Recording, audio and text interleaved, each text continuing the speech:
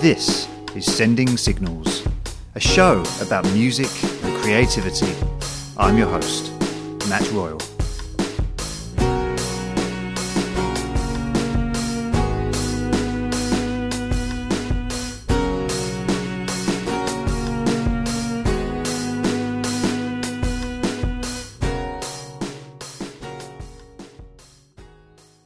Welcome to the first episode of Sending Signals. Thank you so much for being here. It's quite hard to define what this series actually is. Simply put, it's a show about music and creativity.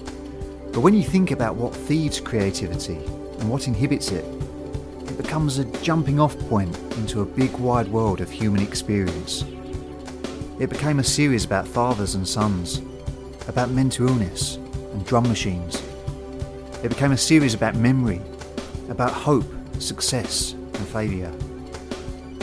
I spoke to some brilliant musicians and writers, and I guess the big underlying question I'm chasing down through the series is this: how do you create something wonderful? I can't promise a simple, profound answer, but I hope you get some ideas. I hope you laugh. I hope you're surprised. I hope you're moved. Each episode I will try to fit 2 or 3 guests in, so hopefully each time there'll be something that really pulls you in. Even if you're not a fan of an artist's work, I hope you'll find our conversations interesting. I hope I ask what you would like to know, and hopefully some things you hadn't thought of. The only rule for guests is I had to be interested in them, and I try and give equal weight to multi-million selling rock stars as I do to that new writer or that up-and-coming band. So let's dive in. Coming up this week, it's all singing, but no dancing. I speak to Counting Crows frontman Adam Duritz and The Zombies frontman Colin Blunstone. Let's go.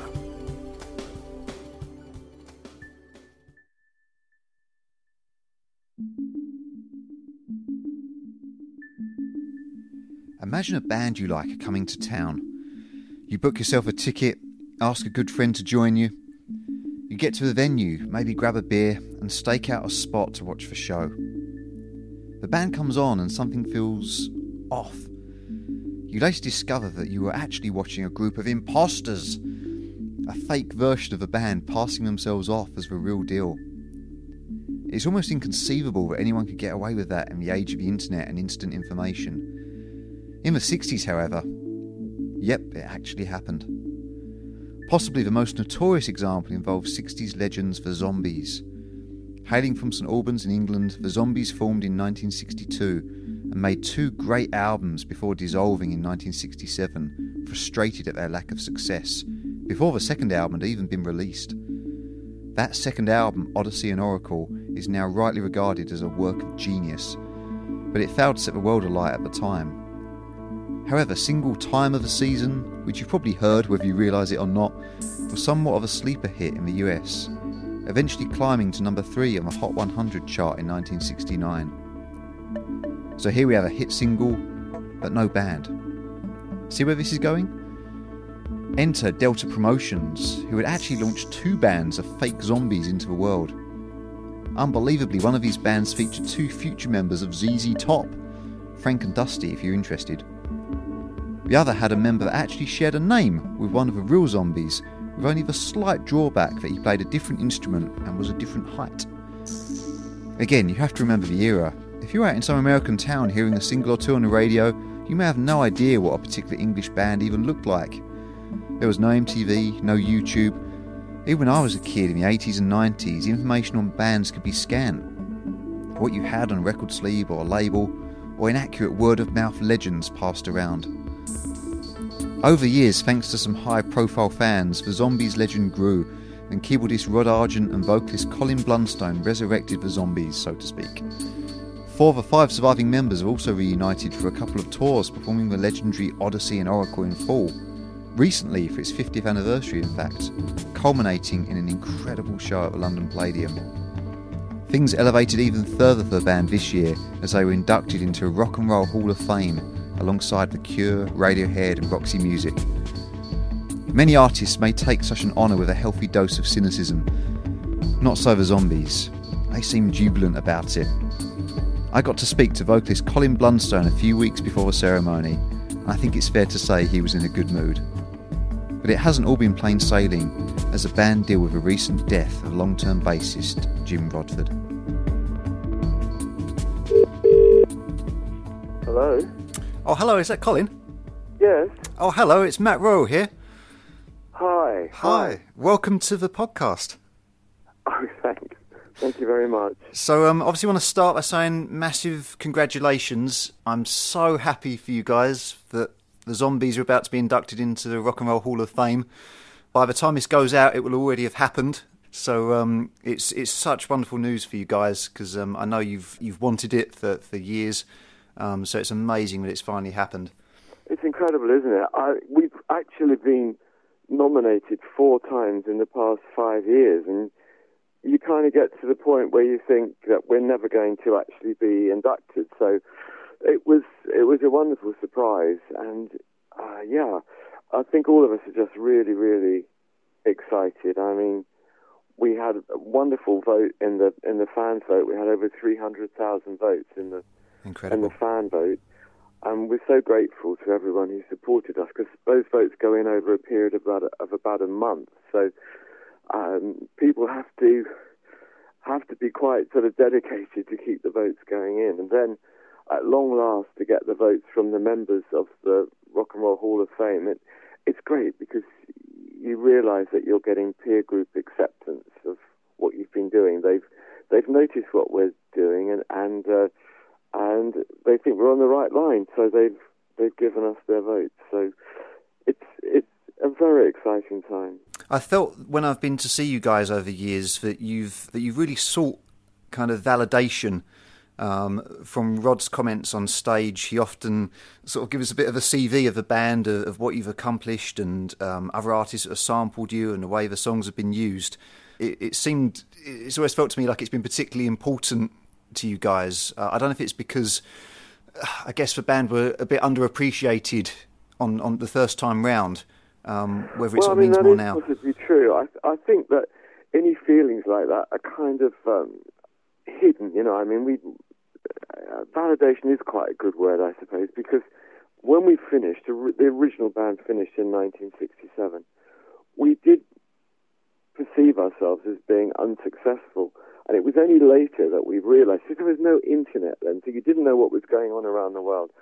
And it was only later that we realised we always had a hit record somewhere in the world. Yeah. And perhaps if we'd known that, maybe we would have had the encouragement and strength to carry on. Yeah. But I think we have felt that we would like to get some kind of validation for what we've been doing. And this is exactly what being inducted into the Rock and Roll Hall of Fame is about.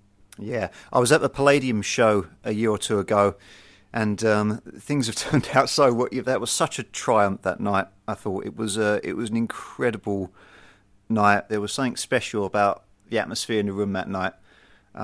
It was a great night. I mean, I'll always remember that. And it is funny, because we have these special nights, and quite a few of them are in the UK, but we do tend to play more in America than we ever do here. It's really interesting that we always seem to have done slightly better chart-wise and playing live in America. I mean, with most British bands, it's the other way around. It's really, really hard to get your foot in the door in America in terms of playing live. But for us, that's always been our sort of first port of call, is to tour in the States. We usually do 3 extensive tours a year in America every year. So it was great to come back home to the UK and play the Palladium. I really enjoyed that night. It was amazing. It was a really special night. And of course, sadly, I think it was the last show with before Jim passed, wasn't it? It might have been the last show in the UK. Right, okay. Well, the last show he played was actually in America, when we opened for Ann Wilson from Heart. Oh, yeah. In a festival in America. And that was Jim's last show with us. It was really, really sad. We'd been back about 5 or 6 days, and I remember talking to him on the Friday night, quite late, and he was absolutely fine. And first thing Saturday morning, his son, Steve, who's plays drums in the Zombies, called me and said he'd had a terrible fall and he'd passed away. It was a huge shock because I'd been talking to him just a few hours earlier. Yeah. He obviously loved playing because he played with you guys, and he was in the he played in the Cast-Off Kinks as well, didn't he? And he was so active. He clearly sort of loved playing so much. Playing. Well, he was 18 years in with the Kinks actually, but he also played with the Swinging Blue Jeans and the Animals, and lots of other bands. Of course, he was a founder member of Argent. But what always used to intrigue me about Jim was when we came home off tour, I would probably be exhausted for a week, having been touring in America, but Jim would probably go out that night and play with a local band. Yeah. He just loved playing. Yeah. And you know that our first decision we had to make when he had that terrible fall was whether we were going to keep going as a band. Of course. And I think Steve Roper was one of the ones who said, look, Jim would always want us to keep playing. That's what he loved doing. And we had to make a really quick decision because we were due to go to the States in about a week or 10 days' time. And so we decided, yeah, I think we really should keep the band going. And then what do we do? You can't replace Jim with like. He's unique. But we found, we were introduced to a Danish player called Søren Koch, who's Koch is his surname. And he's phenomenal. He's a brilliant musician and harmony singer, and different to Jim. You know, we're not comparing him with Jim. It's different, but we were so fortunate, and he knew he'd seen us many times. Actually, he came to the Palladium in the audience, and we only had one run through with him. And the next time we played, we opened in New York. I'm not quite sure how he did that. It was a bit of magic, I think. Yeah. But we were very, very fortunate to find him. Is it true you still perform all the songs in the original keys?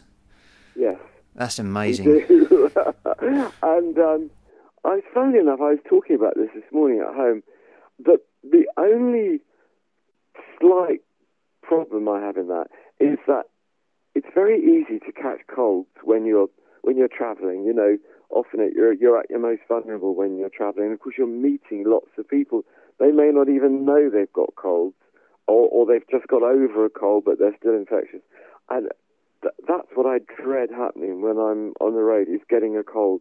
Because what happens usually as a singer, you lose the top of your range first. Yeah. And so a lot of these songs are quite rangy. You know, they're quite challenging to sing in those keys. And if you get a cold, it becomes almost impossible. So that's one of my big fears. Yeah, but it's amazing because you go and see the band and your voice is just so intact. And I think the opening song, you're blown away really when you hear the range you still have and how perfect your voice still is after all these years. It's really incredible. Can I ask about one of my favourite performances of yours is The Way I Feel Inside from the first album, because it kind of starts a cappella, doesn't it? Was it arranged like that originally, or did you write it to music and then have the sort of a cappella idea later on? Well, we certainly recorded it as you hear it. Yeah. And so there wasn't music there that was taken away. I sang it a cappella. I'm not sure, it's such a long time ago, it's difficult to remember. But I think the idea was pretty much to do it as you hear it. Yeah. When we do it now, Rod usually plays a bit of keyboard in the background. Yeah. Because if instruments are going to come in at the end, and when I recorded it, it seemed very natural to hold the pitch bang on. But if you just drift a little bit, it can sound very strange if the instruments come in at the end. So, you know, you might have sung 3 or 4 verses and you've got to stay absolutely in tune. And every once in a while, that can drift if you're not careful. Yeah. I'd say Rod usually just does a little bit of gentle keyboard in the background just to make sure the notes stay where they should be. This is a podcast about creativity, and so I wanted to ask how the Zombies' approach to creativity has changed, I guess, sort of from your first life to your the kind of reunion. Do you think your approach to making records, to performing, has changed in terms of the creative process? No, I don't think so very much. One thing that we've always done is to try and write and record the music that appeals to us rather than following trends. So maybe in the short term this affected our commerciality, I don't know. But I think in the long run it's paid dividends, because we always work on the theory that if the music appeals to us, if it sort of touches us in a special way, there's a good chance it's going to touch other people in the same way. And that's kind of the basis of how we decide what we're doing and how we're going to do it. We just try to, if you like, to be true to ourselves rather than to follow trends. Yeah. And we've stayed the same all the way through the years. We write from the heart, and we choose the best songs that have been written. And very often, there won't be a lot of extra songs. You know, that there will probably be only 10 or 11 songs that we've got, and that becomes the album. Yeah. So I know that Rod is the kind of principal songwriter, but Yeah. on your last album, Still Got That Hunger, which I thought was a real success, I think the highlight of that album for me is the song that you wrote, Now I Know I'll Never Get Over You. I think Well, thank you very much. Wonderful song. Do you write, because I know you play guitar, I know you don't play on stage with the Zombies, but do you No. write using a guitar, or do you focus on the top line melody first? How does your writing process I write, work? it's all in all sorts of different ways, but I write using guitar, and it can be a chord sequence that suddenly becomes very interesting, or it could be a little bit of lyric. Very often my songs are based on real-life experiences, either things that have happened to me or things that I've observed in other people. So that's where the lyrics will usually come from. There is usually a story with the lyrics. And if you put all that together, you know, an interesting chord sequence, a little story that you can expand into the lyric of the song, and hopefully a catchy title, and suddenly you've got a song. Yeah. Is there sometimes a conflict of interest with, I know you've described yourself in the past as being quite a private person, but then your songs sort of tend to come from personal experience. Is there kind of sometimes almost like a conflict of interest between the two? Well, there can be, but usually, even though it's come from personal experience, I would hope it's a little bit obscure what's sort of going on. I mean, it's not exactly a day-to-day diary of what's been happening in my life. It's the spark of the song has come from something that I've observed, but after that, the interpretation of what has happened is quite sort of free. It doesn't have to be literal. I mean, perhaps it can be argued that I made a mistake. One of the early songs I wrote a song called Caroline Goodbye, and it was about a Caroline that was quite well, and still is quite well known. Was a successful model and actress, and she's a lovely girl. And yeah, I've met her actually. Have you really? Yeah. Oh, great. Yeah. And I didn't mean to put her name in the song, but I couldn't. That sounds a bit pathetic, but I couldn't find another name that fitted as well. Yeah. And I really tried. And then I thought that only my close friends would know it was a true story anyway. But a journalist in the Daily Express, he just got the idea he wanted to write an article about that song, and it became quite well known, the story behind it. And that's the only time I've slipped up, really. And it was only really because there was a big article in the Daily Express that it got to be known what the story of the song was. Yeah. You crowdfunded the last album, which, again, it's for perils of the internet. It kind of brings lots of challenges, but when you've got an existing fan base, I guess it's a really useful tool that you can harness kind of fan power to get art made. I'm kind of fascinated by that concept. Absolutely. I think, in principle, it's a great idea. But for us, it wasn't just about raising money to record the album. It was about involving the fan base in the whole journey of recording the album, so that they knew exactly what was going on right from the beginning. I'm not sure if we'll be doing that on the next album, but it was a great experience, and I think it helps a lot of artists to create albums at a time when there are fewer and fewer record companies and fewer artists being signed to record companies. it's a great sort of added way of getting things done. Yeah, you just use the magic words "next album" there. Yeah, we're already talking about the next Zombies album. We've been rehearsing the first song and very early days on the second song. I'm actually, when we record songs, I try to actually learn all the lyrics on all the songs.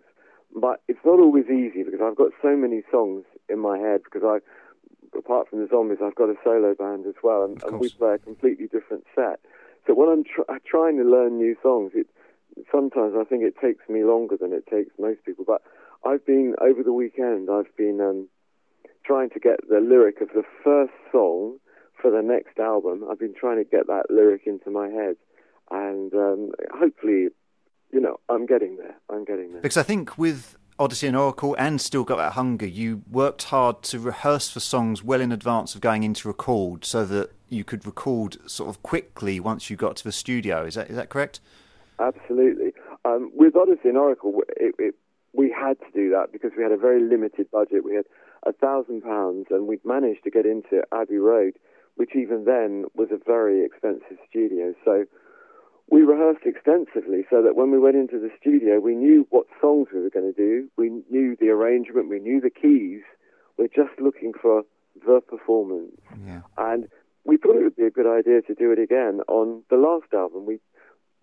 Slightly different circumstances, but we liked the idea of playing live in the studio. Very often, musicians go into the studio separately so that you may not meet the other musicians at all. It's the way a lot of recording's done nowadays. But we wanted to play live in the studio, and that's what we did. And Still Got That Hunger, to a large extent, is a live album. All the backing tracks were live with the lead vocal. I sang with them.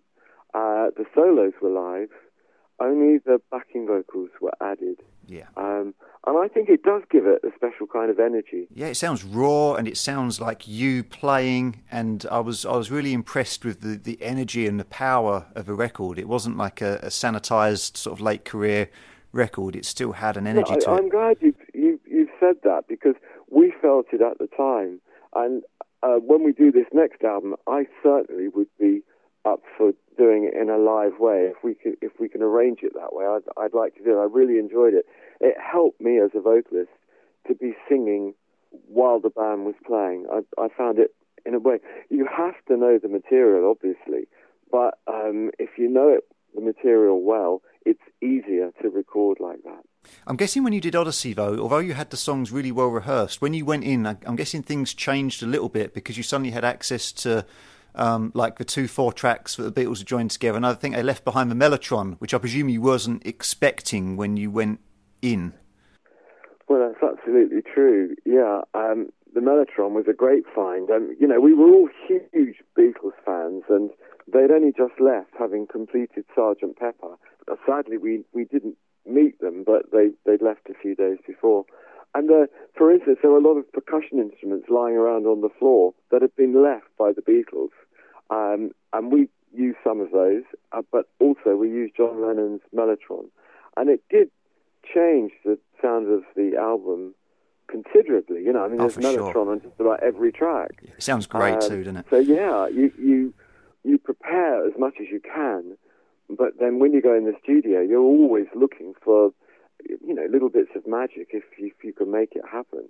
And finding a Mellotron in there was certainly a little bit of magic. But I'm talking more about little added harmonies and perhaps something added on a solo, and maybe we might even change the tempo of a song. You have to be in the moment. You can have rehearsed as extensively as you want to, but you've still got to be in the moment and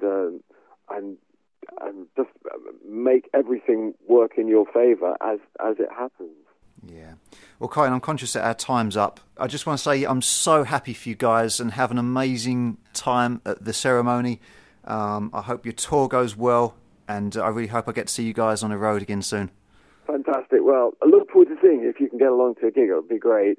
And Rock and Roll Hall of Fame is going to be fun, and we're so excited about the whole thing. So thanks for your congratulations. It's greatly appreciated. Thanks so much, Kyne. Take care, mate.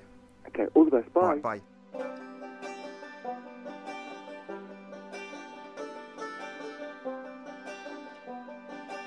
Visit thezombies.net for more information on the Zombies, including tour dates.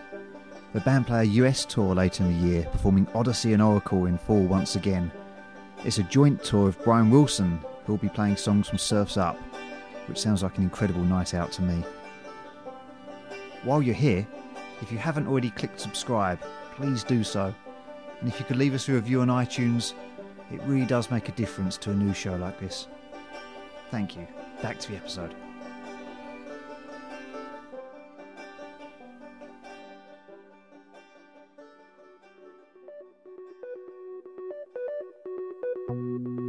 You've probably wondered at some point in your life, however fleetingly, whether the world around you is actually real.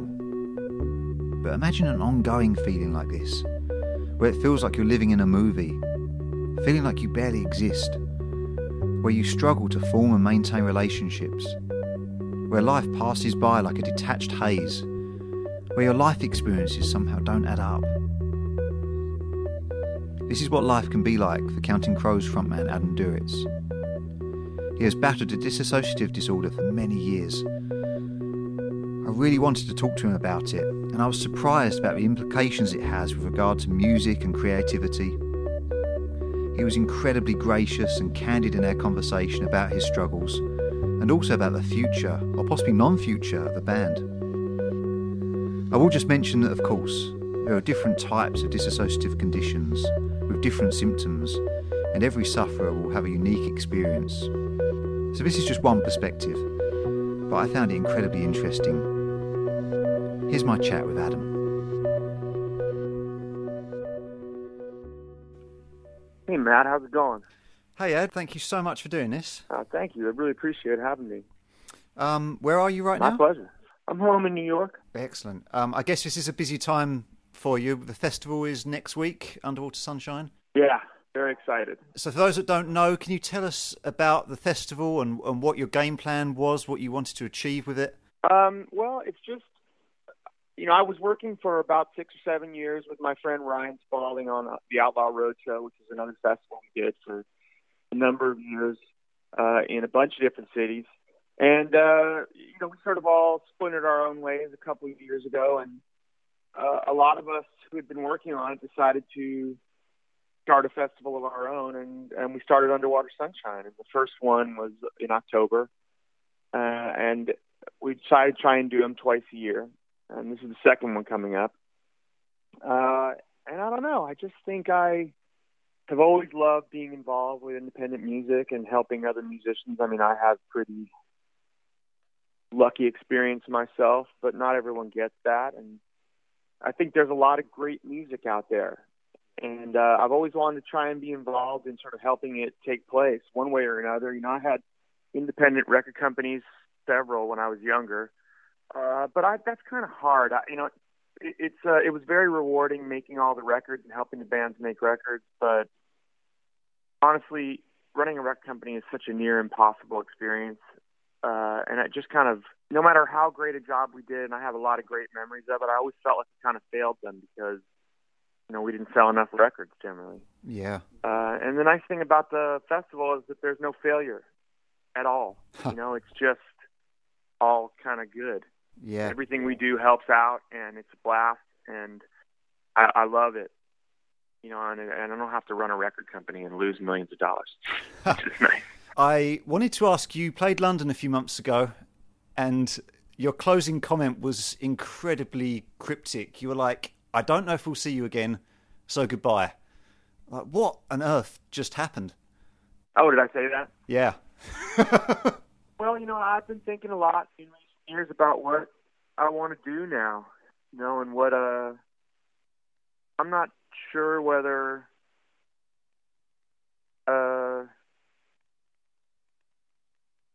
I know people love a lot of stuff we've done, in particular, a few albums that we did a long time ago, but I'm not that interested in reliving 25 years ago, and I wasn't sure how much people wanted to hear new music anymore. And I've just been kind of like wondering whether I wanted to just try and do something else. I just haven't been sure. It's a lot of, there's a lot of questions in my mind about that. I love playing music. I don't think I want to play it with anything except for my band. I love Counting Crows. But I don't know whether, sometimes you just get past your sell-by date with people. I don't know whether that's happened or not, but, I've wondered about it in recent years, because going on the road and reliving 25 years ago isn't that interesting to me.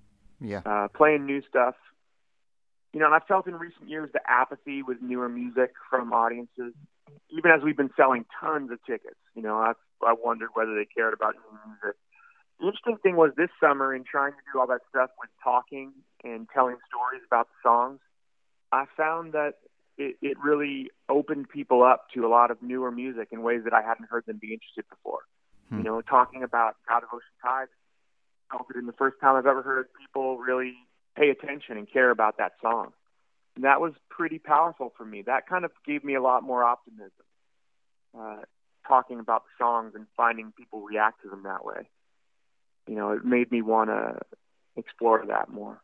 Yeah. But I have been kind of, not in a bad way, but I just sort of, nothing lasts forever. And especially in our business, just to the last 25 years is kind of miraculous.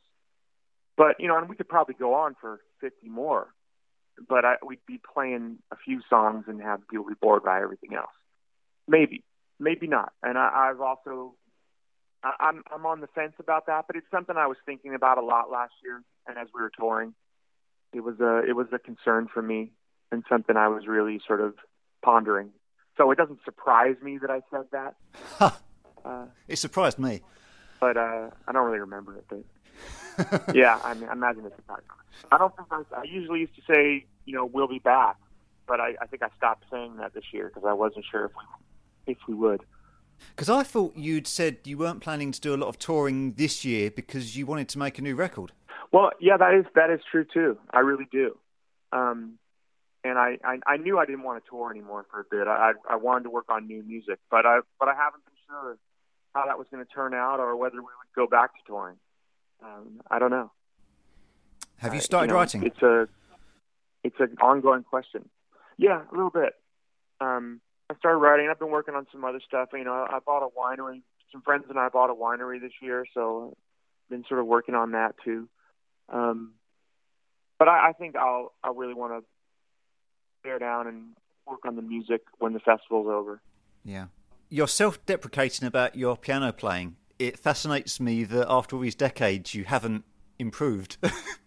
Yeah, part of the problem with dissociative disorder is that, for most people, life is like laying cards on a table. Each day is another card, and they pile up after a while, and that's what experience is, But part of the problem with being dissociative is that things don't always add up. Like, you can put a bunch of cards on a table, and after a long time of laying down cards, feel like you just put down one card every time, and there's only one card there. You don't always build experiences the same way other people do. You don't always remember things the same way. Like, for me, writing is very difficult because I don't feel like I've ever really written a song before. It's hard for me to imagine that I write songs because I don't have any memory of doing it, really. Really? I have to relearn how to play piano each time. I have to relearn how to write songs each time. It's kind of like, I have a memory in that I know I've done it, but not an experiential memory where it's like, I just go sit down and write or play. And that's one of the problems with my playing is I don't think I've gotten any better. Not really. I have to reteach myself to play piano every time. It's hard that way because of the dissociative disorder. I don't gain experience the same way other people do. I have to reteach everything constantly. Yeah. It's endlessly like living in this second.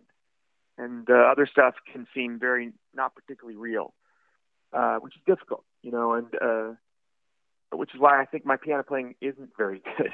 And it really isn't. I can't play by ear. I can't just play things I think of. I have to pick everything out that I do, like note by note. Yeah. In order to write all those songs, it's all like a lot of work because of that, and there's maybe I'm better than some people, but I have a pretty high bar. I know what a good piano player sounds like. I play with one. You know?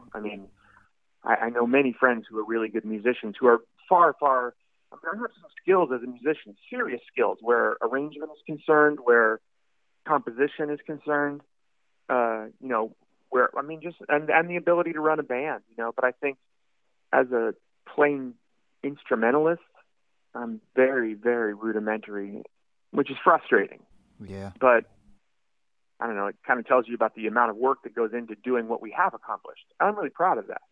You should the be. things I have done were hard for me, and they were really satisfying that way. I'm very, very proud of it. And like I said, I have serious skills as an arranger and a writer. You know, there's things I do well that other guys in the band, I'm really good at that stuff. Producing, conceptual stuff, I appreciate my abilities. I'm not really a self-deprecating person, but I am more of a realist about stuff. You know, I also don't sit around and blow my horn about the things I'm not good at. Yeah. You know? I would not say I'm a humble person in the least bit, but I am kind of realistic. How is your health these days? Has it improved from, say, 10 years ago, 20 years ago?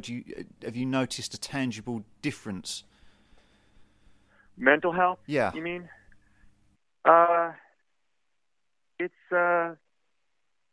It's always going to be an ongoing thing. I think one of the things that's hard to come to grips with when you have a difficulty like this is that it isn't necessarily something you're going to get cured of. Like you're not necessarily ever going to be what we would call better, fine. You know, it's not ever going to go away. But you learn to cope with things. You know, hopefully you get better as a whole as far as your life goes. And I think that I am. I am substantially better. I'm a lot happier these days. I've been in a great relationship for 1.5 years now, pretty much. Made a decision after New Year's to just really get healthy and lose some of the weight I've been putting on. So, you know, I'm down about 30-something pounds since then. Wow. Just been eating really healthy and dieting and, you know, to be better. And, you know, nothing fits me anymore. It's kind of great. I'm 30 pounds less than I was at Christmas time. So, you know, that's kind of great. It made it hard being out at board meetings for the winery last week because I haven't been drinking at all. And winery work is all wine tasting, largely wine tasting. And that was difficult considering that I hadn't been touching any alcohol or really eating many calories for 3 or 4 months. But I survived it. Yeah. And it was I'm really proud of that too. I think we're making amazing stuff. And, you know, now that the festival's coming up in a week, when that's over, I think I'm really going to try and get to the writing. And, you know, you're not going to get cured, but you can get a lot better. And I've been trying to do that. Yeah. I relate. I have a battle with obsessive compulsive disorder, and so I relate to that not being cured. You know, you can make progress, but sometimes you find yourself going backwards, and it's tough. Yeah. It's a constant act of will, and you kind of have to forgive yourself for not being perfect because that's hard to be. Yeah. Have you ever been shocked by how far a live version of a song has strayed from the original recording? Because you never play the same show twice. It's different every time. The songs are constantly changing. You said about not living in the past, but I don't think you do because the songs evolve so much. How do you feel about that process nowadays? Yeah, I mean, I don't know that I've been shocked by it, but I appreciate it. I like it. I mean, well, you know what is surprising sometimes is to remember the original version. Because I think for most people, they sing it so much the same way that they are so used to. Like, but I have some great vocal parts that I've forgotten to sing. You know, when we were touring with Rob Thomas a few years ago, and, you know, Rob and I have been friends for a long time, and he wanted to come sing on some songs, so he did. And we were talking about Rain King, and he's like, "Oh, I love the bridge too. Can I sing part of the bridge?" And I was just like, "Take the whole bridge. That'd be great. It would sound really cool." And he started singing it, and he did this one line, and I turned to Emmy, and I said, "Oh, wow, that's how that goes." You know, I've forgotten completely that there was this great melody line. I can't remember what line it was, but that I hadn't been singing for years and years and years. Like, I hadn't sung it all that way in a long, long, long time. And I never listened to that record, so I had completely forgotten it. And then Rob sang it, and I was like, "Oh, wow, that's a great melody. That's how that song goes." You know, and it was a funny reminder of, like, wow, that has really strayed a long way. I don't think of myself as forgetting the original part. I feel like I just like do a variation on it every night. But then I realized at that moment, oh, I'm way, way far away from what this original song is. And that is a very different thing. And that's a great melody. Yeah. It just hit me at that moment. Oh, that's pretty cool. Thank you so much. I hope the festival goes really well, and I hope you manage to make a record this year, and I really hope your health continues to be something manageable, and just thank you so much for coming on, mate. Oh, anytime. And if you want to do it again sometime, I'd be happy to. And I think things will probably keep getting better. I don't see why not. I feel like I got a pretty good grip on that stuff. And, I wrote a really cool piece of original music the other day, and I feel pretty good about that stuff too, Yeah. Thank you so much, Adam. Take care of yourself, man. No problem. Hey, man, thanks for having me. I appreciate the appreciation. Thank you. Take care. Hey.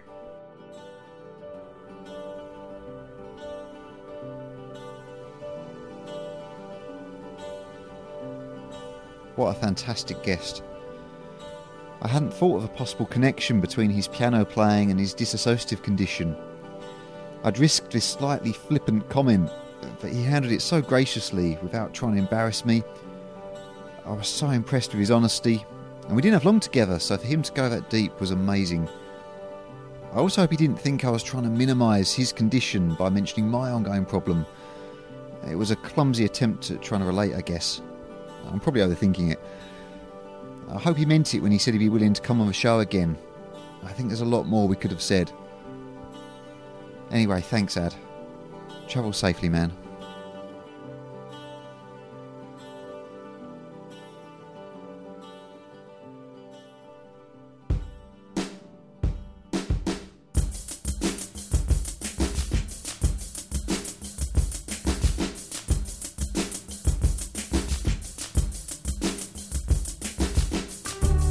That's our show for this week.